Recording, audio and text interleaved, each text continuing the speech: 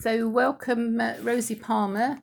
Thank you for spending time this afternoon and telling us about your chapter in the book. So we're talking about the Perfect Health True Life Stories, Volume 1, and you've written a splendid chapter about well, you tell us what it's about. Yes, it's about all sorts of things, actually, gluten isn't and it? dairy-free intolerance. Basically, that is the health issue.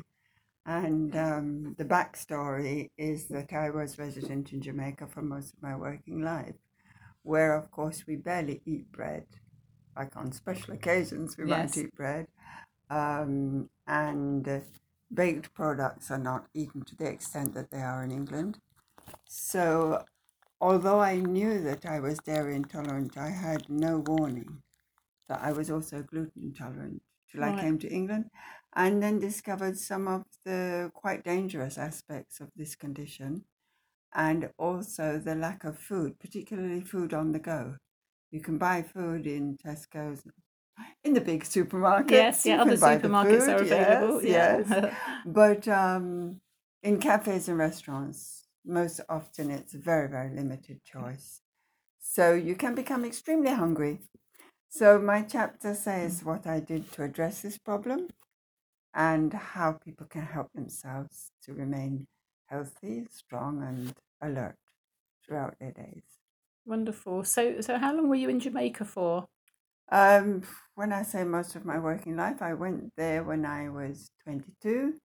I spent 2 periods in England between jobs, separate periods, but I actually decided to come back to England in 2015 after trying to retire in Jamaica and finding that health problems are really too much to cope with at this end of life. So from 22 to retirement, so quite a few years then. Yes. Okay, yes. and seriously, no bread, no gluten, nothing like that in we Jamaica? used to buy bread once a week if we had enough money. Right. It was quite funny because my husband's daughter, because he was a divorcee as well, used to write or used to tell us about how they had to have beans on toast for tea so often. Now, when we had beans on toast for tea in Jamaica, it was a big treat. Yes, yeah. So that's the difference, you see. It's not a cheap option, it's a luxury over there. Right. If you have bread or any baked product at all. Okay, so you managed to kind of skip through your life, not realising the extent of the gut issues that you were carrying all this time. Absolutely, yes. Right. Yes, I knew that that milk was a problem and cut it out very early on and used to take my children to the ice cream parlour and sit and watch them eat it for my pleasure. But I did not know the way the body actually functions for both substances at the same time from the same source, and that if you have damage from one, the odds are you're going to have damage from the other. Right, I didn't realise that. So, although I should know that thinking about it, because the number of people who have lactose intolerance are also wheat intolerant. That's right. So I've never kind of connected the two really. But you and most of the big food providers, because you'll find that so often you can get gluten-free but not dairy-free. Yes. Or you can get dairy-free but not gluten-free. Yes. So it does become quite an issue. There's some recipe books now being made for people with intolerances, and they're getting more plentiful.